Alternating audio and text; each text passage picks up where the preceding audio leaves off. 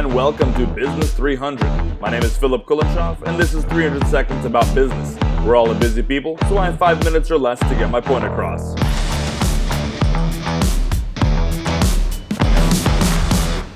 Here are 5 minutes towards your best life later. Business managers have to deal with volatility. Things in business can be unpredictable and constantly chaotic. In fact, this is so basic for many managers that they succumb to the chaos and agree to live in its chokehold. They identify the issues as not within their control, tackle the instability with constant firefighting, and train their team to do likewise.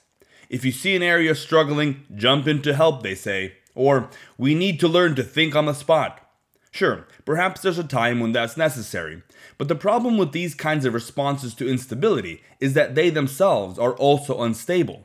It's more like trying to put out a fire with lighter fluid than with a fire extinguisher. Instead of cultivating order, consistently ad hoc reactions to instability nourish more chaos.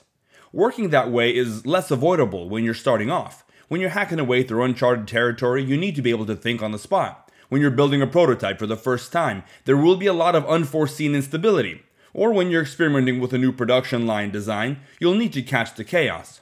But as your company matures, instead of trying to hide the chaos by always thinking on the spot, a more sustainable approach is to cultivate order. In my own experience, there have been many issues that I thought were unpredictable, but after some consideration, I realized that they are to a certain degree repetitive. Things may seem like they're not in your control, but usually you can control more than you think. It's a victim mentality that drives constant chaotic reactions to problems. I am a victim of my business environment is not a helpful slogan. The business owner is not only responsible for his business environment, but is typically able to control much more of it than most people think. Yes, every business has challenges and unique problems, but that doesn't make cultivating order impossible. Tame the wild. So, how do you cultivate order and avoid nourishing chaos? What should the proper response be when you see volatility in your business? First, stay calm, take a breather, and don't freak out. Realize that today's problems are not the end all. Life goes on. A bit of a bigger perspective is helpful when chaos ensues. There are probably more important things than your current issue. Second, go ahead and solve your urgent problem. Do what needs to get done to get your product out. Solve your customer's concern. Get the result you need today. But keep your problem in that bigger perspective. And third, with the broader perspective in mind and the urgent issue out of the way, know that it will probably happen again. Maybe not exactly the same way, but most likely in a similar fashion. For some reason, we're surprised every time a problem hits us, thinking that it's unique and was impossible to foresee. Most things in our business are not completely unique. Even if your business makes custom products built to order or is a service business with different scenarios, rhyme and repetition ensues. Look at the broad range of scenarios, and instead of playing chess, seeing all pieces as unique, try to play checkers. Find what is common across the situations, what is repetitive. If you make custom products, what components are the same? What processes does the operation have to do every time? If you keep running behind schedule on your deliveries, why are you late? What is the why behind the why?